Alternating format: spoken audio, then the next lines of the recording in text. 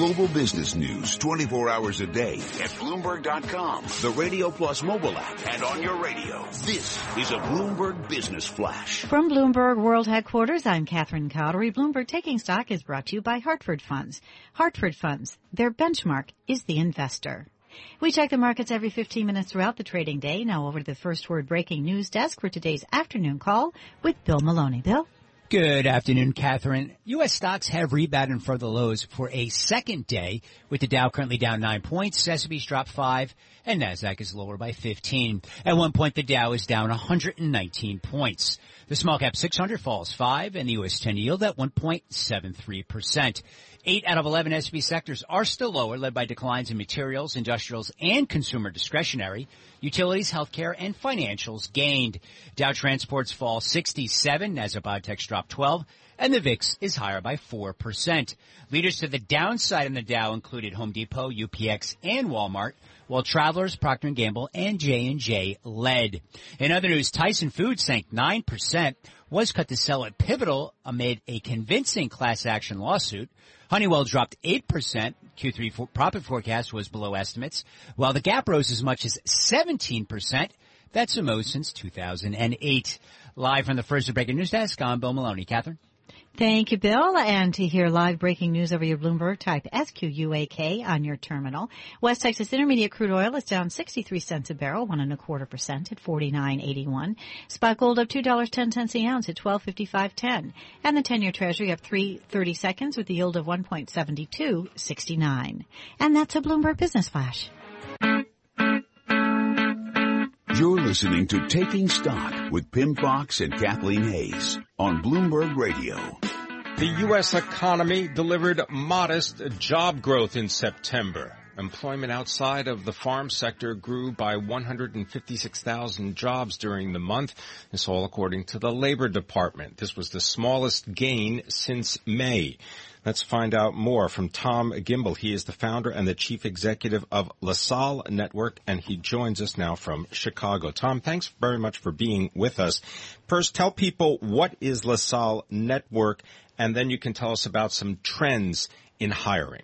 Sure. We're a staffing, recruiting, and corporate culture firm. We're headquartered out of Chicago, working in about 23, 24 different major markets around the country with physical offices in Chicago and San Francisco, and then remote locations in those other cities. And we provide recruiting, search, and staffing services, ranging from accounting and financial personnel, human resources, marketing, technology, and administrative and call centers. So, Tom, excuse me. Last time we talked, it seemed like you were reasonably upbeat on hiring, given your business and the kind of people you were seeing being offered jobs and getting jobs. I want to get to the whole point, though, of what the Fed may do, and that's raising their key rate by a quarter point by the end of the year, which then may lead to a whole debate about, and how many to do the following year.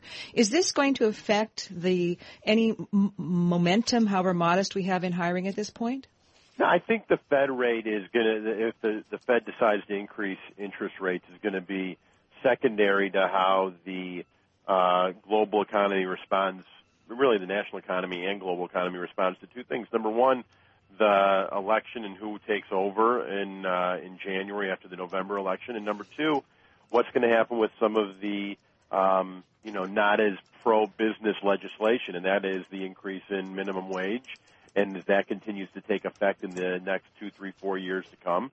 And secondarily, the overtime exemption law, which it'll either happen in December or it'll take place in June of 2017, and those will greatly affect how corporations are compensating people, running people, what they're doing with overtime pay, people getting laid off, what the salaries are for new hires.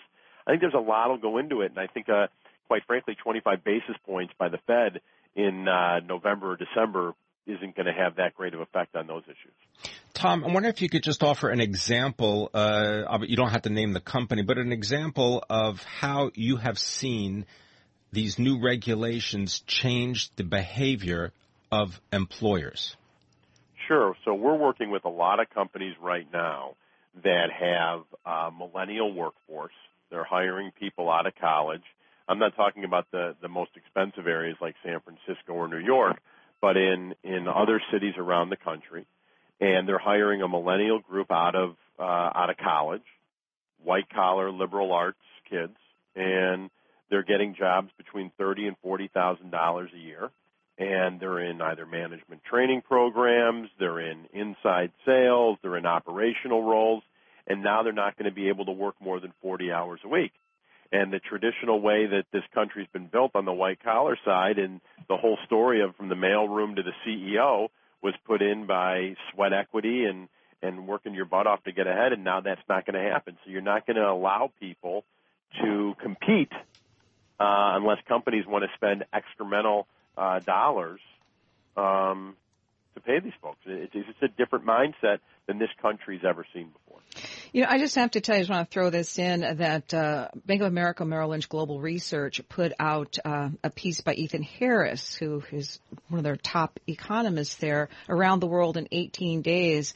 And he said that the question of the election has come to the election probabilities far outweigh what the Fed might do. So it's interesting. Do you think it's a question of sentiment, or because of the policy changes that might occur, that it's going to make such a big difference to businesses? You know what I mean? Is it like Trump is too much of an unknown, Hillary's more of a known quantity, Trump's offered big tax cuts? What do you think that businesses are looking for when they think about workers and what they're going to do next? I think what businesses look at, and they say, that Hillary Clinton coming in is more of probably a little bit more to center of what the current administration is, but it's a known commodity and we know what we're going to get. But there still is a lot more, legislation, a lot more rules, a lot more compliance than business would like. I think they feel with Trump. I was listening to three CEOs of companies that are good nine-figure companies, 100 to 900 million in revenue the other day, and they said, I'm not going to tell you that I'm voting for Trump. What I am going to tell you is that a Republican president is better for business than a Democratic president. Okay, well, let's leave it there. We're so happy to have just spoken with Tom Gimbel, founder and CEO of LaSalle Network.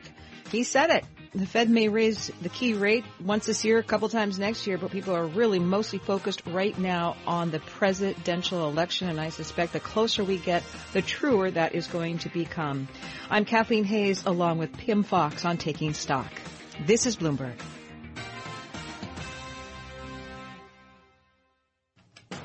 Bloomberg Taking Stock is brought to you by New York Community Bank. Ask about their My Community Interest Checking with free New York Community Banking online and mobile banking. Earn more, get more. Visit mynycb.com for details.